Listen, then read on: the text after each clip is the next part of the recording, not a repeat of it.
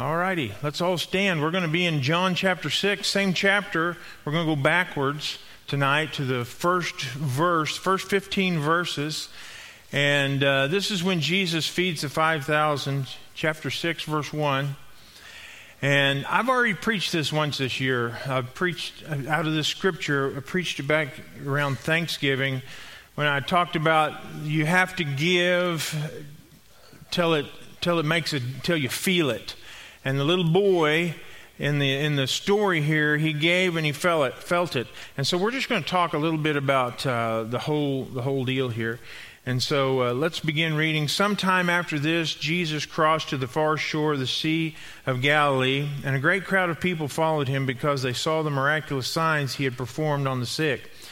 Then Jesus went up on a mountainside and sat down with his disciples. The Jewish Passover feast was near. When Jesus looked up and saw a great crowd coming toward him, he said to Philip, "Where shall we buy bread for these people to eat?"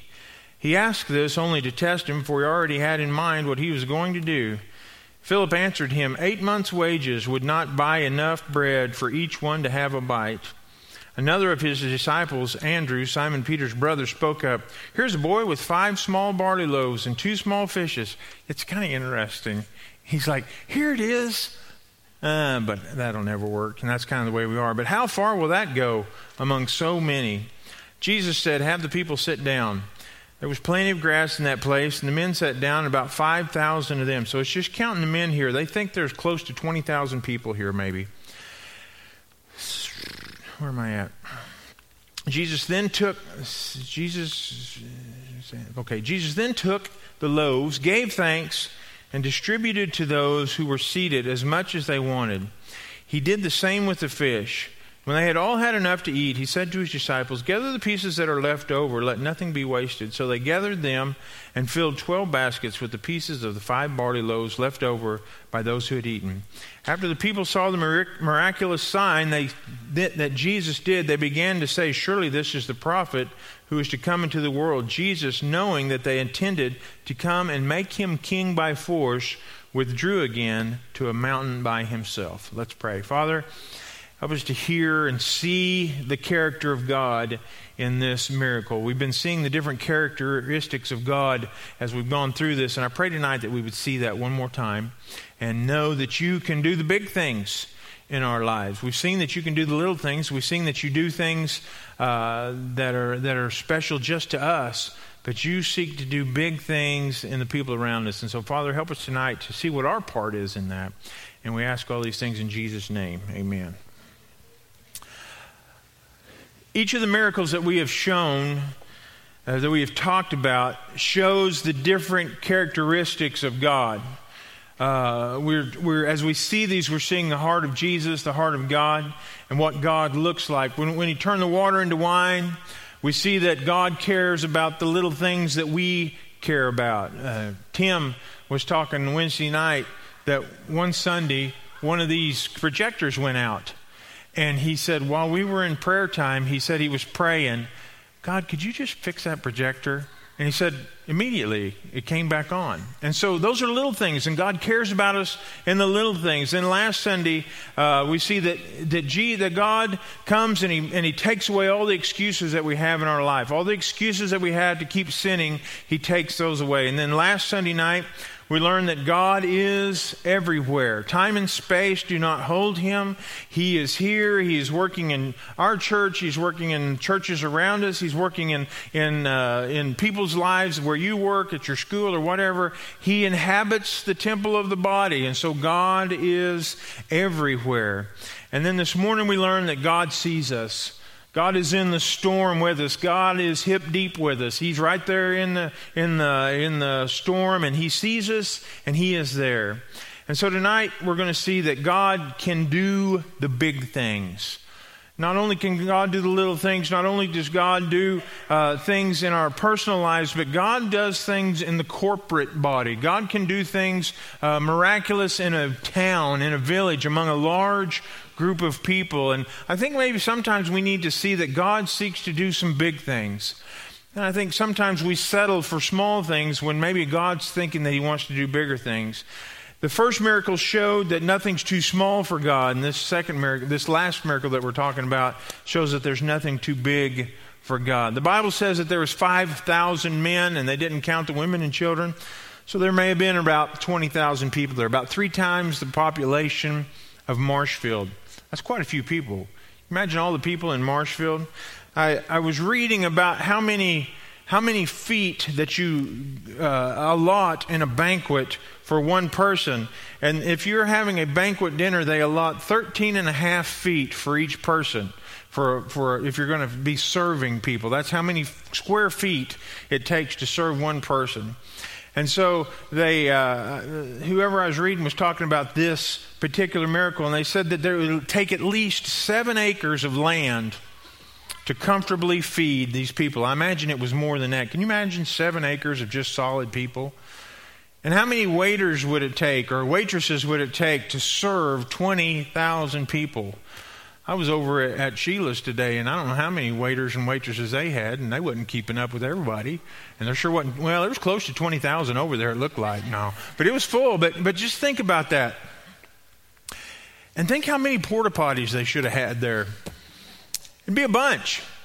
And you start thinking about the logistics of what it would take to get 20,000 people together, and Jesus pulls it off with no previous notice. He didn't have it on his calendar, weeks ahead of time. Everybody come. It just happened. It just happened. And with God, you never can tell what's going to happen. And lots of times, and we do, and I think we should. We plan, like for the Great Turkey Giveaway, we plan and plan and plan. There's all kinds of planning that goes in that. But do you think that maybe God might just off the cuff want to do something big in our town? Might want to come and just roll in on the town of Marshfield and just His Holy Spirit drive people to the altars, not only at our church, but churches all over town. Do you think that God might want to do a big thing? That God might want to do a big revival if we, like Michelle, just started praying with expectancy? Just seeing the big picture instead of just settling for little miracles within our own home, which is great and which is wonderful. But maybe if we started thinking and praying and seeking and expecting, God might come in and roll in and do a mighty miracle. In the world we live in, we don't think like that. We just kind of think of our own and what we can do. But this whole thing started when one person gave what they had. One person gave what they had. In the world we live in, we think that if I give more, then I'm going to have less. Have you ever thought of that? We think about if I give this, then I'm not going to have that anymore, and I won't be able to have that back. And so if I give more, then I will have less. You know that in the equation of Jesus, the more you give, the more left over there is. This little boy gave 5 loaves and 2 fish, and 20,000 people ate, and he had more than when he started. He didn't have less. He had more. And we think that if I do this, I'm going to have less for me. But Jesus shows us that when we give what little we have, that it changes things. I talked about Andrew as I was reading this. Andrew doesn't have much faith. He kind of says, we got this, but that'll never work. He doesn't think it'll be enough to do any good at all. Apparently nobody else thought what they had would help either. Have you ever thought, what I have to give is just too small? What I have to give is never going to change anything. What I have to offer is never going to have a big effect on anything. Apparently in 20,000 people, there was only one kid that thought that his gift would mean anything. And I have to think that in 20,000 people, there was some more food than just 5 loaves and 2 fish. If there were any moms there, I guarantee you there was a Ziploc bag of Cheerios somewhere or another. If there was some little old kid there somewhere, there was some box of Cheerios, or there'd be somebody like Linda Dickinson that had a bag full of hard candy that was there, and nobody gave it up. Nobody gave it up. Have you ever thought what would have happened if somebody would have gave a little more? What would have happened? But one person didn't look at the whole crowd and say, what I have would never help here. They just said, God, you take it and do whatever you want to with it. I think sometimes we see the need and it seems so big that we think, my little whatever I have to give would never have any effect on it. And when God has it, it multiplies and changes and becomes bigger. The little boy didn't let what he didn't have keep him from giving. Did you hear what I said? The little boy didn't let what he didn't have keep him from giving. I think sometimes we think, well, if I had more, I'd give more. He didn't have anything, and he gave what he had. In God's equation, it's not what you have, it's what you give. And many people think, well, a little bit won't matter. My little Sunday school class just doesn't matter. My little group that I have just doesn't matter. I'll never be able to reach every kid in town, so I'm not going to try to reach any. Well, that's dumb. You should give what you have. My little disciple group isn't going to change the world. You know what? It might. I was over in Papua New Guinea, and the missionary there grew up through Phil Rhodes Church.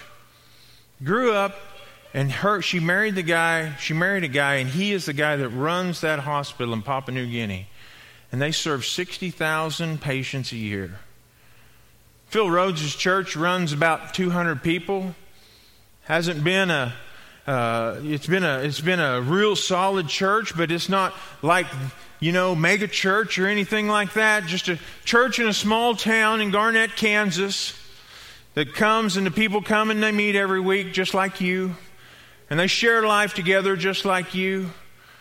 And you might think, what in the world would happen in a little church like that would have an effect on the world? That little girl grew up, married a doctor, and they serve together in Papua New Guinea and literally are changing the lives of thousands of people. The little gift that church gave has a big effect. You never know who's going to come up through the ranks of your Sunday school class or through your teen group or through the church, who's going to get called to preach or who's going to do. You never know. You never know what the little gift that you have to give is going to happen or change. A little bit in your hands will not make a difference. But a little bit in God's hands makes a big difference. Think about that. Where will your stuff do the most good? In your hands or in God's hands? So whose hands should we be putting our stuff in? Whose hands should we be allowing to take care of the things that we have? If Jesus can do way more with it than I can, shouldn't he have more of my stuff, more of my time, more of my money? If he can do more with it than I can, why wouldn't I let him do it? If you're a businessman or a businesswoman and you have an employee who outperforms everybody else in the place, you put your time and your effort and your resources into that person. That's what we should be doing with Jesus. Jesus can do more with everything we have than we possibly could, and so shouldn't we be letting him have control of the things that we have? If the boy had held on to his 5 loaves and his 2 fish, what would he have had? Lunch for one person. You ever think about that? He'd have had 5 loaves and 2 fish, and in about 15 minutes he'd have had nothing. But when he gave it to Jesus, it became one of the greatest miracles in the Bible. People read about this. This has been preached around the world today. I guarantee you I'm not the only pastor that preached this today. Around the world for years and years and years, the little gift of the 5 loaves and the 2 fish have been preached. Well, that's quite a story, isn't it? You ever think about that? One little boy, one little gift, fed 20,000 people, and people have talked about it forever and will talk about it till eternity. One little gift. Do you not think that God wants to do that again?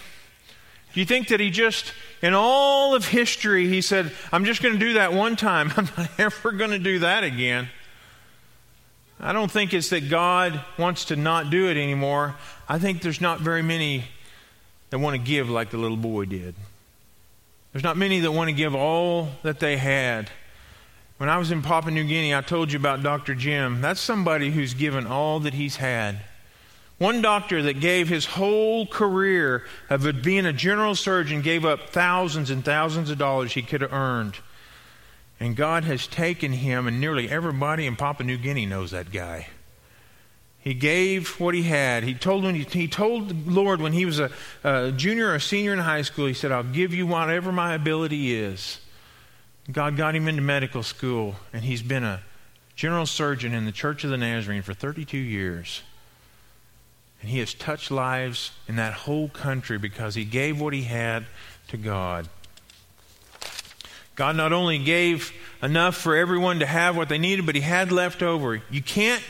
God cannot give back what you have never gave to him. God cannot give back what you've never gave to him. People ask, well, why doesn't God bless me? Why doesn't God bless us? Maybe you haven't given anything to him to bless. Maybe you haven't given anything that he can use. You haven't given anything that he doesn't have anything to work with. The miracle does not happen until the gift is given. We want to say, hey, God, let me see a miracle, and then I might pitch in a little bit. God says, have faith in me first, and I'll show you a miracle. After the meal, they wanted to make Jesus king. And I asked myself, why? And I thought to myself, so they wouldn't have to worry about food anymore. Imagine if you got this guy around. And he's a walking restaurant, and food just comes out of him. And if we have him around, we're not have to work anymore. We're not going to have to pay for food anymore. We're going to have free health care. We're going to have free college. This guy he's like Bernie Sanders. Oh, that was a terrible thing to say, talking about Jesus and Bernie Sanders. But that's what they think. Isn't that the way we think? Oh, I don't want to. The truth of it is, we don't want to count on God for anything.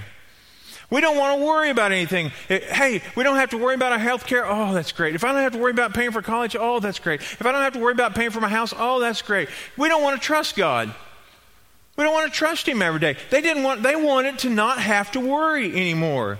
We don't want to rely on God for what he can give us every day. We don't want to eat this meal and then have to rely on God for the next one. We want God to fill our pantry and have a semi-truck parked out in the driveway so we don't have to worry anymore. They didn't want to trust God every day. We don't want enough for today. We want enough for next week and for a month and for a year. We don't want to trust God every day, and that's the way they were. We want to trust him every now and then when it's comfortable. When Jesus fed the Israelites out in the desert, he would feed them manna. And he said, just gather enough for today. And some of them would try to gather more than they were supposed to have, and it would ruin. And on the Sabbath, they would gather twice as much, and it would stay. And if you gathered more than you needed, you'd only have enough. And if you didn't gather enough, you would still have enough. Jesus, God, in the Israelites' life, gave them enough, just enough, for every day. And when that meal was done, they had to trust him for the next one. We don't want to trust him that far. We want to know that when I get done with today, I'm going to have enough for tomorrow. We don't trust him. And we don't want to trust him because we like to be comfortable. We want to make him king. We don't want to make him the God of our life that we have to trust. When we get done with this day, we're going to have to trust him for tomorrow. But that's what he asks of us. The little boy understood. Probably because he was a little boy. If he'd have been an adult, he would have never done it. But the little boy was naive, and he had precious little kid faith. And he said, I believe you. Here you go. That's the way we need to be. Don't you love little kids? They're so naive, and they just go through life like, everything will be all right. God would like for us to be a little bit that way. God would like for us to say, okay, I'm going to give like you're God, that you can take care of me. I'm going to give the talent I have and the time I have and the treasure I have like you can really take care of me. we would really like to be to the place that we don't have to rely on God at all, wouldn't we? When they had what was that? The Powerball or whatever it was, with like $1 billion. Me and Cale Ivey was coon hunting one night, and he goes, "What'd you do with $1 billion?" I said, "I don't have any idea. I'd like to think I'd give it away. I'd like to think that I would be like the most generous person in the world, but I'm not going to say, because I probably wouldn't be." Cale said, you'd earn, he'd figured it up, and it was like $10 million a year just in interest. And you think, I couldn't even spend that fast enough. I couldn't even keep ahead of it, but I probably could. But when we start thinking about that, we think about that, and everybody, all over the world, I don't know all over the world where they were selling, but all over America, everybody was buying that. Why? So they would never have to worry about anything else again. There's something about getting into that place, and we want to get to that place where we don't have to worry about anything. And you know what? That's not where God wants us. God wants us in a place where we are relying on Him every day. But we would really like to get to a place where we don't have to rely on God. What an arrogant place to be. What an arrogant place to be, to say, God, I have so much. I have so much that I just don't need you. You know what would happen if God took us up on that? Our air would be gone like that. The spark of life that's in us that keeps us going, God's like, okay, I'll leave you alone. And we'd be dead. Every breath we take, the spark of life that is in us that keeps us going comes from Him. Every breath you take is a gift from Him. We are never at the place where we are not relying on God, ever. It's just that we're not smart enough to know it. And He likes us in that place where we are relying on Him. He likes us to be there. Imagine if you were working for someone and you took the funds that was supposed to be to run that business, and you started funneling them towards yourself, and you started using them for all the things that you wanted to use, and the boss comes back and says, "Where's all this money at?" And you say, "Well, I'd like to have it back." And you say, "Well, I've kind of got it wrapped up in kind of all of my things right here." Isn't that the way God does sometimes? God comes to us and says, here's a need. I would like for you to give or to do something here. And you say, "Well, I'd really like to, but all of your stuff is wrapped up in my stuff." I read a quote, and I don't know exactly what it was, but it said, it was, most of God's money is wrapped up in Christians' things and not to where it can be used quickly. It's not liquid. Does that make sense? It's all wrapped up in our stuff. And God seeks for us to be very generous and seeks for us to give. How much of God's money is tied up in our things? And we're okay with that. We just believe that we know better how to use it than God does. The more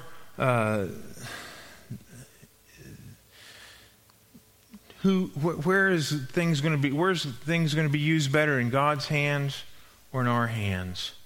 We think that things can be done better if they're used, if I have control than if God has control. Folks, we can trust God. Do you believe that? Do you believe that we can trust God with everything? That we can be in that place where we just live every day trusting Him? We can trust God. I wonder how many miracles we miss because we just don't trust God. How many lives could be changed if we just trusted God? You remember when the disciples had been out all night fishing, and Jesus sees them and tells them to cast their net on the other side. John 21 tells this story. And Jesus is about to go back up to heaven. It's after His resurrection. He's about to ascend into heaven.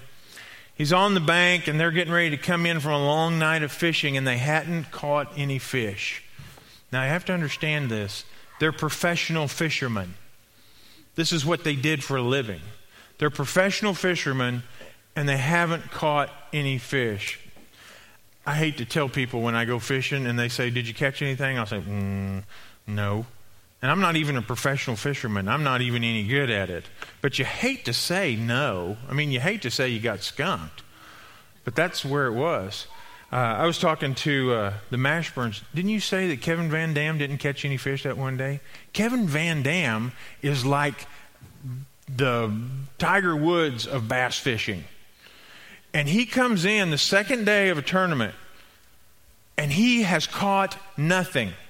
Okay? This is like it is with the disciples. They're coming in, and Jesus is like, hey, did you catch anything? And they're like, no. And he goes, maybe you should try the other side of the boat. And you have to wonder if they weren't like, we're professional fishermen, and really, you're just a carpenter. And sometimes we think we know better. You know, God, I mean, I know you are God, and you've created everything, but right here in I'm pretty good in this area of my life. I'm pretty good at this. I've fished a few times. You ever watch Andy Griffith when he's talking about his geraniums or whatever it is? He's talking about these flowers, and he's arguing with this guy, and he goes, when it comes to geraniums, I'm a giant. I know all about them. Anyway, I don't know why I said that, but anyway, Andy Griffith he's like, and it's like Jesus says, okay, but I want you to do this, and we say, no, I really think I know better than you. And they could have said, we're just not going to. The average width of a boat in that day was about 8 feet long, 8 feet wide. So the difference between nothing and a miracle was 8 feet and being obedient. And they said, because you're Jesus, we'll cast our net on the other side. And they caught 153 large fish. If you're a fisherman at all, you count. That's how you brag, How many fish you catch the other day, Joe? About 20. Yeah, he knows exactly how many he caught. I can tell you how many I caught the last time I went fishing. It's been 6 months ago. We caught 7. All right? And most of them were my son-in-law catching them. But anyway, we always go by the boat count, however many. I can tell you how many fish me and Sammy caught. The last time we went, we caught 30 whites. 30. It was a great trip. You keep count. I don't know why they put that in there. I think they just put that in there for fishermen. 153. 8 feet was the separation between nothing and a miracle. I wonder how many miracles we miss because we don't trust God. We should be about 8 feet from a miracle, and we miss it. Or we'd be just a few moments away from a miracle, but we're stingy with what we have. We don't give what we have. We don't give like we should. Imagine what would happen if we would give. Ever feel like you're telling God, hey, look, I got this. I'm going to be okay. I felt that way about my back this morning. I really got under conviction that I hadn't had you pray for my back. I don't like to be prayed for stuff like that. I always think God's got bigger, better things to do than worry about my sorry back. But this morning I got under conviction for that. I want to be prayed for. I want this back because it's time for fishing and this arm's killing me. I got to get my casting arm back. But I could have said, hey God, I got this. I'll go up there to the physical therapy guy and he'll figure me out and we'll get this. Don't worry about me, God. There's bigger fish to fry than my shoulder. But God says, I want you to rely on me for everything. For your back, for your food, for the air that you breathe, everything. And we don't need to say, God, I've got this. I know better than you. Because when we do things like that, we may be just a few feet away from a miracle. I remember when Joe called me about his nose. That thing was causing him all kinds of trouble. And he called expecting, didn't you? He called the church expecting that we were going to pray and expecting that something was going to happen. Somebody else would have said, it's just my nose. But God touched him like that. Touched him like that. That could have been the difference between a few. The last time you had something like that, how long did it last? 3 weeks. 3 weeks of pain or just a few days of pain? And he was fixed. Joe was that close to a miracle, and he moved and asked, and God gave it to him. There might be some things in your family. There might be some things in your home. There might be some things in your life that if you'd start praying expectingly for a miracle and move and listen to what God says and give and move in your life, and I'm not talking about money tonight. I'm just talking about just being what God calls you to be, giving what He calls you to give, in just whatever, your time, whatever, I don't care. But when we say we got this, God, you go help someone else and we miss out on a miracle. I think most everybody at the place that day thought my little bit won't make a difference. But I want to tell you, if you don't give what you have in your time, your talent, and your treasure, what you don't give will never matter. You understand that? What you don't give will not matter. What you do give does matter. What you do give then can be used. And a little bit in God's hands can accomplish much. But we want a little bit in our hands where it can't accomplish anything. This miracle was to show that God can do big things if we will just trust Him with the little things. God is willing to do big things if we are willing to give Him the little things of our life and to obey Him in the little things of our life. Let's stand. Father, I pray tonight that you would speak through your word. Father, help us not to keep you from doing the miracles you seek to keep because we do not trust you. Father, help us to trust you with every part of our life, with our living, with our time, with our talents. Father, help us to give them readily to you to be used. And Father, help us to expect bigger things than what we've been expecting.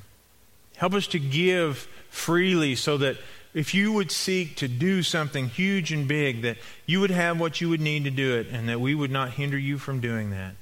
Help us to realize that what we have in our hands, if it would be in your hands, could be used for great things. And I pray that you've spoken to our hearts tonight, and we ask these things in Jesus' name.